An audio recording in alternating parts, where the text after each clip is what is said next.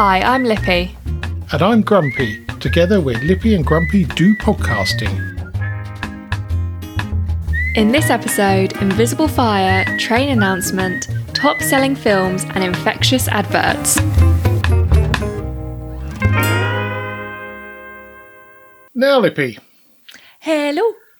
I had Davros on the phone. Did ya? Yes, I did. Well, it was on WhatsApp rather than a verbal communication. He was listening to the last podcast in the car and got slightly confused about your pronunciation of type A. He heard it as typey. Typey. And I guess actually when you look at the Daleks and Davros, they do overpronounce words. Yes. They are very clear in that respect, so I understand why it caused him some confusion. And I am known for talking too fast. Well, yeah, you're not so bad these days. Jumbling my words. And you have to remember that it is late in the day when we record this. It is, after a full day of work. Exactly, so the odd which slip up consists is... only of 4 hours of wedding stuff. What, during the day? I'm joking. I work the full 8 hours that I'm meant to work. Keep quiet about that if I was you. Anyway, we've got a whole bunch of topics, and that's the great thing about doing this every 2 weeks, is you've got a massive amount. So we may have enough for this week and a little teaser for next week. We'll see how it pans out. A sneaky little... I don't know what word I was going to use then. No, I don't. No. No, I'll just leave it at that. So I saw a very interesting video on one of the socials, and it was from 1981, and it was a race car. I'm not sure what series it was. It wasn't Formula One. It looks like it might be IndyCar, where they're open-wheeled cars. And the car's being run on methanol, which is an interesting fuel, because when it burns quite hot, but there's no... the flame is clear and there's no smoke. So on this grainy 1980s video, you're looking at people patting themselves down and running around panicking for no apparent reason, but they are actually on fire, which is really terrifying. Yeah. And if you can't see it, how do you know where to put it out? Exactly. So you've got people with fire extinguishers dousing people almost at random. It's terrifying, and I'm surprised it's still used in races. It's used a lot in drag racing, apparently. There are some benefits. It's apparently more sustainable fuel than alcohol or obviously dead dinosaurs. There is a trade-off, though, and that's quite terrifying. And I'm not sure I'd want to be around any of those cars, particularly if they went up. So it's a race car called Rick Mears. So if you have a little hunt around the internet, no doubt you'll find the video, which it's sort of funny, but you think about it and you go, no, this is absolutely terrifying. Stay away from methanol. Definitely. Would be my advice, yes. Definitely. Now, you've had a couple of problems with parking fines. Oh, no. I've had a nightmare with parking fines. And I know feel like this. It's definitely not my fault. Well, I know it because you still haven't changed the registration address on your car, so they come here. To be perfectly honest, right, it's not that clear that you have to do that. Like, I Googled, like, where do I need to change my address? And it came up with my insurance and my driver's license, which I changed both of those. I didn't realise there's like a whole other registration thing that I had to change. Dear, oh dear. So I still need to do that. That's on my Well, to-do you've list. been aware of it for quite some time. Yes. Have I received the other one yet? I don't think so. I'm going to have a look at the post I'm still waiting file. on one. Anyway, we were at a dinner party a few weeks ago, and there was a taxi driver there, really nice chap that we'll call Bob, because that is his name, it's Bob. And he was saying that he does quite a lot of drop-offs at the airports and pickups. And, of course, you have to pay, I think it's a £5 or a £10 charge, £5 to do that now. And a mate of his has fitted these so-called 3D number plates on his car, on his taxi, and the cameras can't read the number plate. Now, I didn't think these were legal, but apparently they are completely legal because they're the right font and they're the right spacing. They are simply, they've got some depth to them. So they're like the old-fashioned number plates from the 70s. Now that is a life hack. Well, I'm not suggesting for 1 minute that you ought to evade parking costs at the local railway station. And these may not do that. But I then went down this rabbit hole of 3D number plates and 4D number plates. And I'm still not sure what the difference is, apart from about £5 a plate. How would you get a 4D number plate? Well, how would you have anything other than a 3D plate, is my first question. But I suppose the numbers are flat on a standard number plate. So they raise the letters up. I think it's a generation thing, a bit like 3G, 4G, 5G in mobile phone terms. Oh, I see. Rather than like concepts of depth and shape. Yes, indeed. I don't think it's not a physics term. Right, through the magic of the internet, I have looked it up. And the difference is 3D plates are made with a gel polyurethane resin. So they have been called gel plates in the past. I have heard them referred to as that. 4D number plates are made of acrylic that is cut and shaped with a laser, giving it the raised appearance. Obviously, just a bit better. Yeah, it's a bit like the old plates in the 70s where they were 3D letters that were made from plastic, and then they punched holes in the number plate to fit the letters. So it was much more labour intensive. And then it all faded and looked horrible within a week.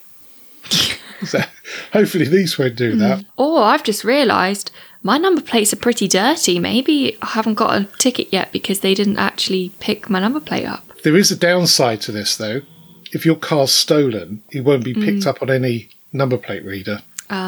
Until they've sussed out how to do it, I suppose, and then all sorts of bills and things are going to come through the door. I think I'd rather pay the £5. I guess it depends how much you're going through it. Yes, I guess so. And I'm not paying a £5. I'm paying 50 quid or whatever I'm paying for my city parking. Well, if you paid the parking ticket, then you wouldn't be paying the 50 quid. So the £5 is the charge, not the fine. I see. Bob, the taxi driver, has got an account set up, so it automatically pays. Oh, that's clever. I tried to do that. I tried to do that and it didn't work. And then they have told me I should be able to appeal the next one. Oh, well, I would definitely do that. But then if it doesn't go through, does that mean I have to pay the higher price? Because I haven't done it within 14 days. I wouldn't have thought so, but a phone call would sort that out. Yeah, because long story short, I set up autopay and then it didn't autopay. So I messaged them and they said autopay isn't available at that site. And I said, what do you mean? Nothing came up to say only certain sites available. And as it has the camera scanners, I would get it if it didn't have the camera scanners because how would autopay work? But it has the camera scanners as you go in and out, which is why I'm definitely getting a ticket because I was scanned in and out. So they know I haven't paid. And they said, oh, well, when you did autopay, there was a note that came up that said, view map of available car parks.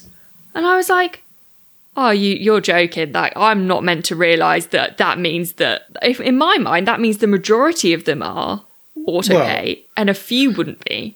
There's an assumption on both sides there, but if there's car parks that you expect to park at, it really ought to make it very, very clear. Yes, and it didn't even have... initially, the serviceman said, it would have got you to consent that you checked your location. And I was like, it definitely didn't ask me to consent that I checked my location. And I said, that should be put in, though, because if I'd read it like that, I probably would have checked it. Well, it's something simple, such as... where do you normally park? Do you have a station you normally park at? And then select the station and then it says, sorry, it's not available at this station. Yeah. That would resolve so many problems. So many problems. Because also, they've now not got their money for the ticket that I didn't pay. And this other company have got the money for the fine. Well, presumably... well, it can't be a fine. It can be a charge. It's not a fine. Oh. Well, in which case, 3D or 4D plates aren't really going to help, are they? Because all it's doing is encouraging you to be a criminal. Yes, and I'm not trying to be a criminal. I'm just forgetful at paying. I'll let you know tomorrow if I'm going to be expecting another car parking ticket. Yeah, well, I'd ring them and be very nice. Oh, I normally am. I know you are, but be very nice and say you're very factual. I like to be factual. Bit stupid. Always works. Bit of charm never hurts. No. That's how I managed to get 6 free exam tokens at work this week. Very good. Talking of charm, I found a posting about the chap in charge of the train station. And this had echoes of the station I used to go up to London from many, many years ago. And he just doesn't limit himself to announcing the trains that are coming. Mm. He also comments on interesting birds he sees on the platform. I assume that's the feathered variety. I would hope so. Commuters. He gives completely unofficial weather reports on what he thinks the day is going to be like. Refers to the very crowded trains as friendly trains. Not wrong there. Ooh. Regularly congratulates everyone on having gotten up on time on Monday mornings. And basically seems to use the tannoy system to amuse himself and try and brighten up everybody's morning commute. Oh, how lovely. I think that's so nice. I like that. Now, the station I went up to London from, this was in the 80s, and it was very basic there. There was a little hut for the man to check the tickets and to do the announcements. Mm. And it was a particularly bad morning.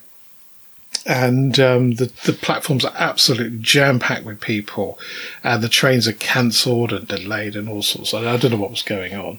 Anyway, he'd obviously had a bit of a day of it with people asking where the trains were. So he was in the middle of announcement of another cancelled or delayed train. And somebody walked past the box and said to him, "Why is that then?" And he turned around with microphone in hand and said, "I don't bleep know. All the bleep trains are up the bleep spout." To which point the whole of the station just erupted in laughter. And everybody calmed right down and went, "Oh, well, we're all in this together and it's a bit of fun."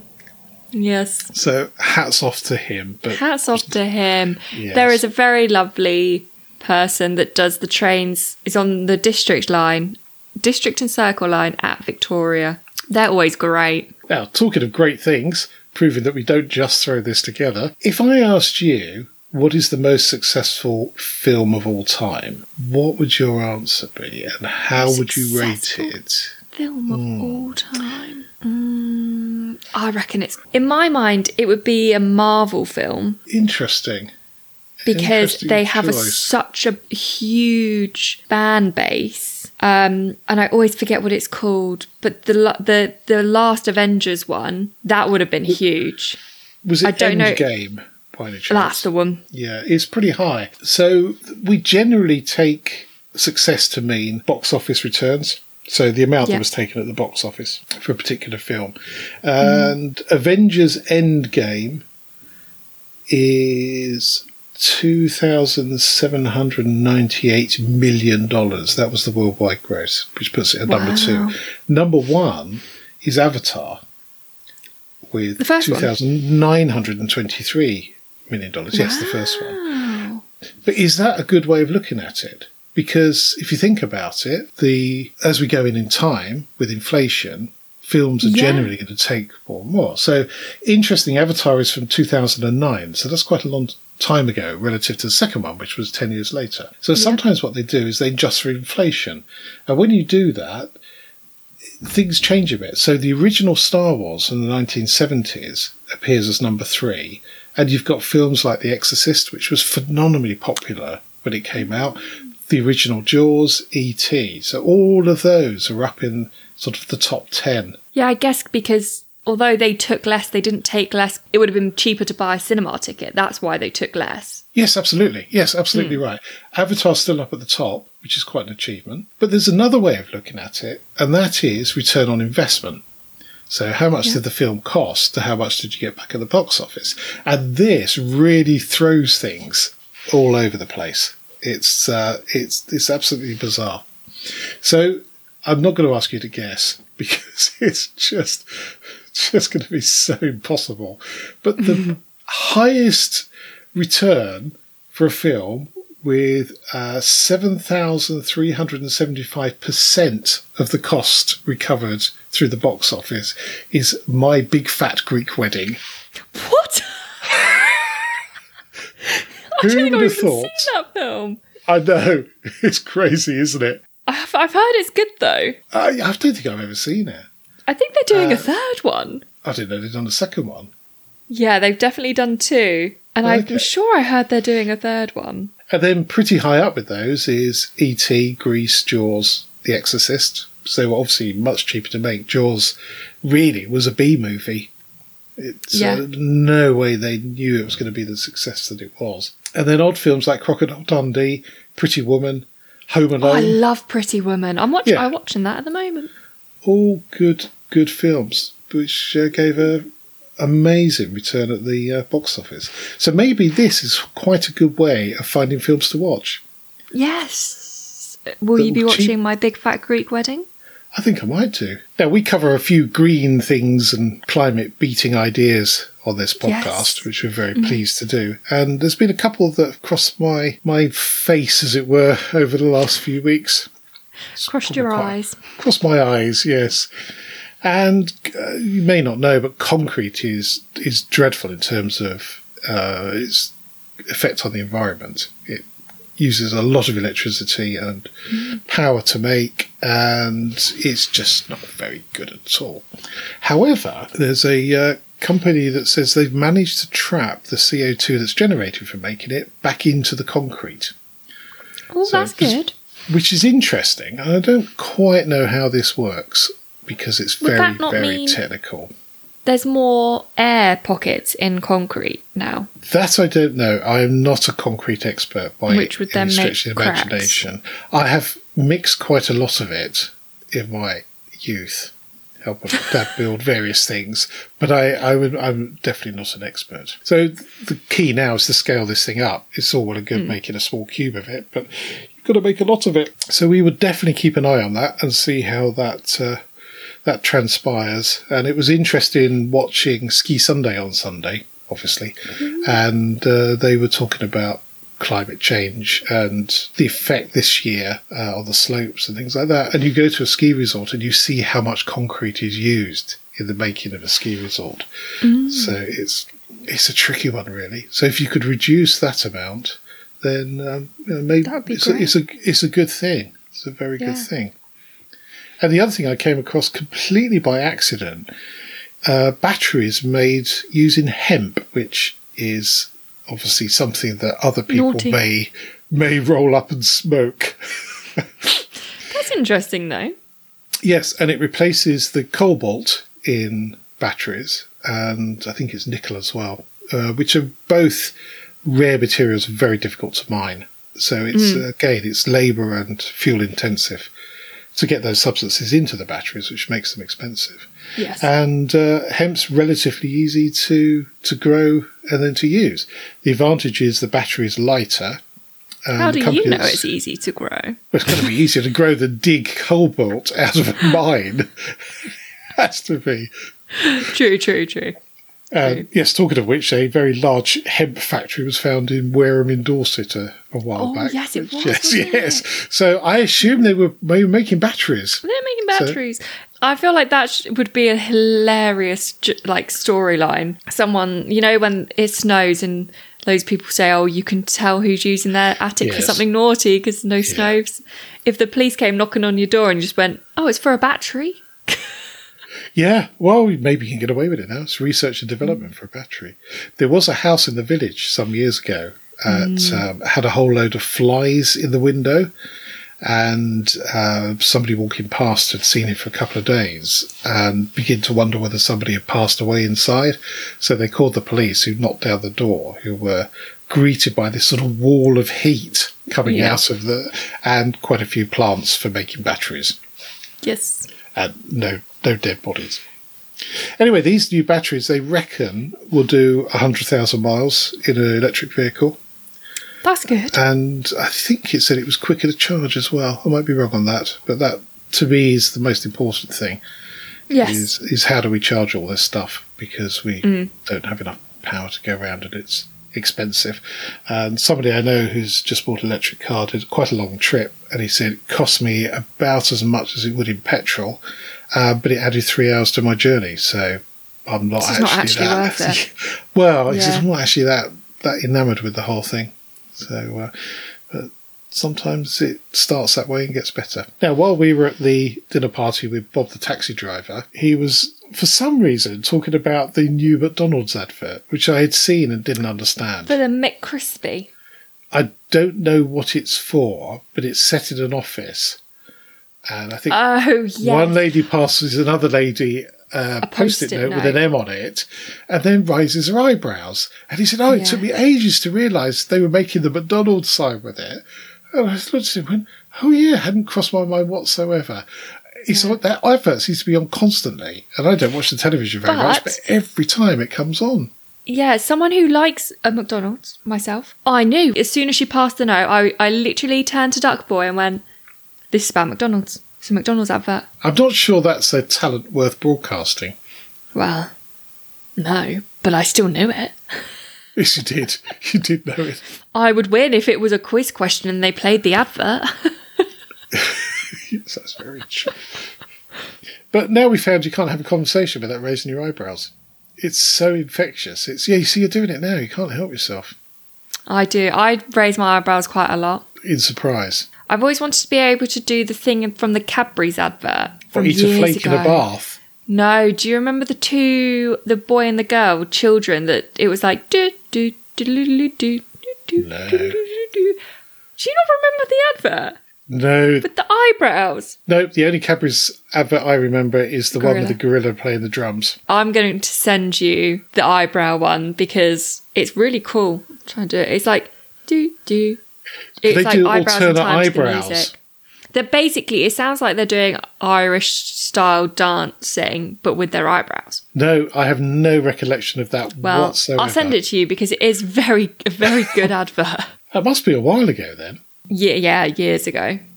Better than the McDonald eyebrows because that's just up and down. But these are like moving individually from each other, and they do the worm with their eyebrows. It's really cool. So how come you can remember the intricacies of a Cadbury's advert from probably 15 years ago, but not that you had to change your address on your V5? It's not that I didn't remember that. I didn't know I had to do that, and I just haven't done it now. Ignorance is no defence. Oh, no, I'm just saying, though, that if I had known, it wouldn't be... It's not that I didn't remember, it's that I didn't know I needed to do it. That's why I can remember the Cadbury's advert.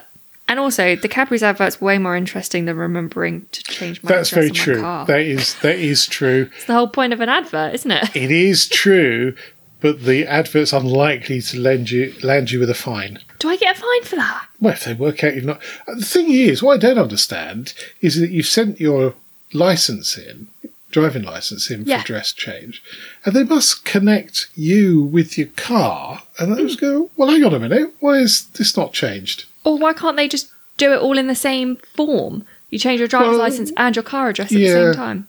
Maybe they're not linked. But DVLA are very good at sending out snotty notes.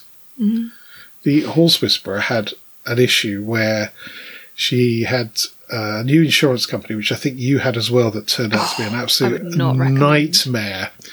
And they didn't put the full registration number in. It only had, I think, it was the first letter and then the 3 numbers, and that's all they put in. And she kept getting letters from the DVLA saying, you're not insured. So she phoned up the insurance company and say, I'm getting these letters saying I'm not insured. Oh, no, you are insured. And it was only when the last one was threatening a fine. I looked at it and went, well, the registration number's not complete. They've missed off the letters at the end.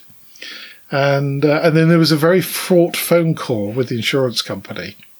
And they actually backdated the insurance to when it was taken out with the correct registration number, so problem went away. But how on earth did they manage to broker insurance on a vehicle that doesn't exist? Who knows? They were a nightmare. So the way that they get you to enter when you passed your driver's license is like really dumb. Like it's not that you don't enter the date, you enter a range. Oh, really? Yeah, so then I entered the range and then they said my range was out, like it was wrong, and then they tried to charge me to change it because it was wrong, and I was like, well, that's your fault that it's wrong, not mine. You made up the date based on the range I entered. which is the only thing I could do on your website. I was like, obviously it's wrong because you made it up. Yeah. Oh, they like charging for everything. But I suppose it's cheap. I mean, the insurance for the Mini was £74 fully comp for the year. Is that, have you used those people that Charlotte and I had used? No. This is right, I was going to say. No, this is a specialist classic car insurer. Oh, that's nice. Mine's still like £400. Volvo was just over 100. God, I can't wait to be old. I think I mentioned in the last episode, I recommissioned my turntable of some 30 years ago. You did. And I bought a record cleaner. And I didn't buy the £3,500 degritter, which I really quite fancied. And ended up buying a £30 one, which is manual, which is fine. Although people have reported getting cuts from the edge of the vinyl where it's really sharp, so you have to be a wee bit careful. But I tend to use a cloth, so I don't got my grubby paw prints all over it. Anyway, so I've cleaned some of them, and I found another load in the loft at the weekend, so I'm very pleased with that. And couple of things that have come out of this. One is the records are really dirty. They reckon you can do 50 records from one mix of the solution, which is distilled water and some cleaning solution. And it really was quite dirty when I emptied that away, having done around about 50. And some great big chunks of dust as well. It's incredible. Cool. And one of the records I'd had, which I may have bought second hand, but it's always had a crack and a pop in one particular place, to the point where when I play it in my head, I play the crack and the pop of the... Yeah, exactly. And it was the first disc I ever converted to digital and took out the cracks and pops. I remember that quite clearly. Anyway, so I put this through the cleaner, and it's still got a few cracks and pops, but it hasn't got that one anymore, the big one. Which is really impressive. Yes, very impressive. Anyway, as I'm doing this, there's a website called Discogs, which is a bit like eBay for records and CDs and all sorts of different forms of physical music. And you can create a collection on there of what you've got. And you think that would be quite easy. But, for example, I've got a copy of Dark Side of the Moon by Pink Floyd. And you go on there, and there's about 15 different versions and pressings all around that year, 1973. The first pressings are worth somewhere in the region of £2,500, and unfortunately I don't have one of those. But it's interesting to see how many different elements it takes to release a record back then. And there's half a dozen different pressings. There's different combinations of sleeves and innards. I mean, to the point where the inner bag, you can differentiate different versions by whether it's a straight cut on the corners or a curved cut. And you just think there's so much complexity. It is utterly bad. So much detail that somebody has collected, over the years. Collaboration of people. But it just goes to show how big the music industry was back then in terms of actually producing physical music. It's absolutely astonishing. Really quite astonishing.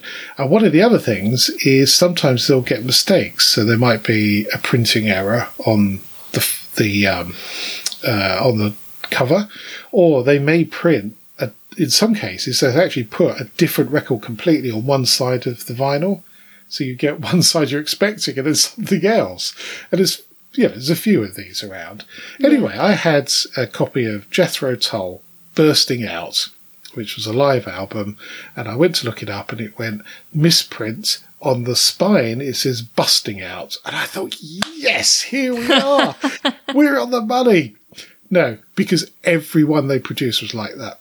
Oh, no. They didn't correct it. They all say Busting Out on the side. Busting Out. That's actually quite funny, though. I'm not sure I would change that. I'd be like, yeah, that's funny. I'll take it. No, well, the interesting thing is, on the front cover is a picture of Ian Anderson, who's the lead for Jethro Tull, and he is having a bit of a trouser failure moment, which I suspect is why it's called Bursting Out. It's only a very small one, but it's very noticeable. Is he bursting out, or does he look more like he's busting out? Well, who knows? Could be either. Could well be either. But I suspect that's why that album's called that, because they don't have a track called Bursting Out. Talking of records, the Screaming Tomato is still ploughing through his one track per day for this year, and there's been some absolutely corking tracks on there. So well done, Screaming Tomato. That's quite an effort to do that, 365. So keep it up. And he's also made a Spotify playlist as well, which is quite good. Ooh. So I can listen to them as well. It's very good. Now, one of the groups I subscribe to on Facebook is the Dull Men's Club, which actually is far from being dull. And I'll explain this one. This is brilliant. So if I have a pack of M&Ms, I like to hold 2 M&Ms between my fingers and squeeze them until one cracks. I eat or set aside the cracked one, and the one that didn't crack becomes the champion. Then I get another one and force it to compete with the current champion in this deadly game of M&M gladiators. I do this until there is the last one standing. Then I send a letter to M&M Mars, the manufacturer, with a carefully worded wrapping around the winning M&M and a note that reads, "Please use this M&M for breeding purposes." So far, I do not think they've taken my work seriously. I really hope that's true. That's so funny. Well, the problem is you post this and lots of people go, "Oh, what a good idea." And then Mars are inundated with champion M&Ms. And, well, presumably you didn't have a champion M&M off before you breed them. Anyway. I like it. Now, I've decided to have another segment in our podcast, which won't be every week, but I'm going to call it Evil Prank Corner. I like it. Now, I'm not sure where I saw this, but it tickled me. So my mum's laptop wallpaper was a picture of her granddaughter. Not unusual. I copied the picture 100 times and made her wallpaper a slideshow of the same picture over and over again.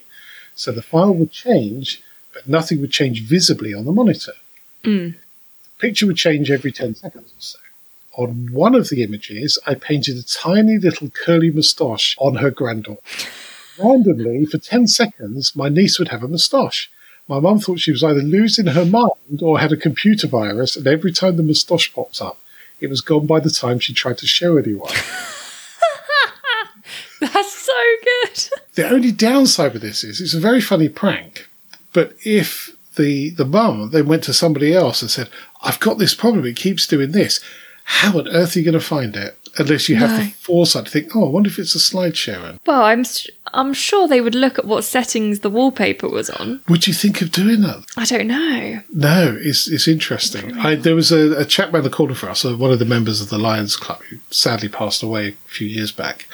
And I get a phone call from him every now and then. He says, "Something wrong with my computer. It's just not working properly." I go, "Oh, I tell you, I'll pop round tomorrow." So I pop round and he'd fire the computer up. And I'd stick some antivirus software on there. And there'd be something like 2,500 pieces of spyware or malware on there. And I go, "So what are you doing? What are you doing?" But, "Well, I only do some Word stuff and look at the internet." "Yeah, tell you, but what are you looking at on the internet?" "Well, just news websites." I don't think that's possible. And that happened a couple of times a year, I would have said. Yes, I know that problem very well indeed. So I know you've got a top tip for us because you shared it with me earlier, and it's corker. It was cracking. I love a bit of TikTok. And it started off, and I love these videos because I tend to learn the thing that they've just learned. And it's like, and then they say the age when I learned, and this guy said, "I was in my 30s when I learnt you can use the back of the hammer to hold the nail on the first hit," or something along those lines. And I was like, what? That doesn't make any sense, because the back of a hammer's like where you can pull a nail out because it's got the two. No, hang on a minute. You need to clarify this because there are many sorts of hammers. So the hammer you're talking about is a claw hammer. A claw hammer. Yes. Well, that's something else I've learned. Oh, yes, I did know that actually, because it's like a mallet and a claw hammer. Yes. There's many So on hammers. a claw hammer, the hammer holds the nail for the first hit. So where the little groovy bit is, you can slide the nail in so it's holding the nail. And then when you bash the wool, it then goes in far enough so the nail's gone in to then hammer further. So you don't have to hold it with your fingers with the chance of your knocking your thumb. You don't have to hold it with a very high chance of hitting your thumb. Extremely high chance if you're me or you. Yes. Now, I'm considerably older than in my 30s, and that's the first time I've seen that, and it is genius. It was genius. And it looked so easy. Some of it would depend on what you were putting it into. So if you were putting a masonry nail into a wall, I'm not sure you'd get away with it. No. But certainly a nail into timber, that's a brilliant idea. It worked so well. Yeah. I'd like to try it. Need to find an excuse to use that. But that really is a top tip. That is a great top tip for once. Now, I've got a very short fact for this week, fun fact for this week, and it involves the Bond film Skyfall from 2012. And at the end of Skyfall, M, who passed away at the end of that, well, that particular M, M's name is revealed to be Olivia Mansfield. Know that? I didn't know that either. No. I might have to rewatch it now. We could just watch the very end of it. No, I might as well. I like Skyfall. Might as well watch the whole thing. And I don't think M stands for Mansfield. No. That's it for this podcast. Thank you so much for listening. You can help spread Lippy and Grumpy's view on life by leaving a review on your favourite podcast platform. If you're not sure how to leave a review, or if you download from Spotify, there's some help at lippyandgrumpy.uk/review. And if you would like to get in touch, email podcast@lippyandgrumpy.uk. So it's goodbye from me. And goodbye from him. Goodbye. Goodbye.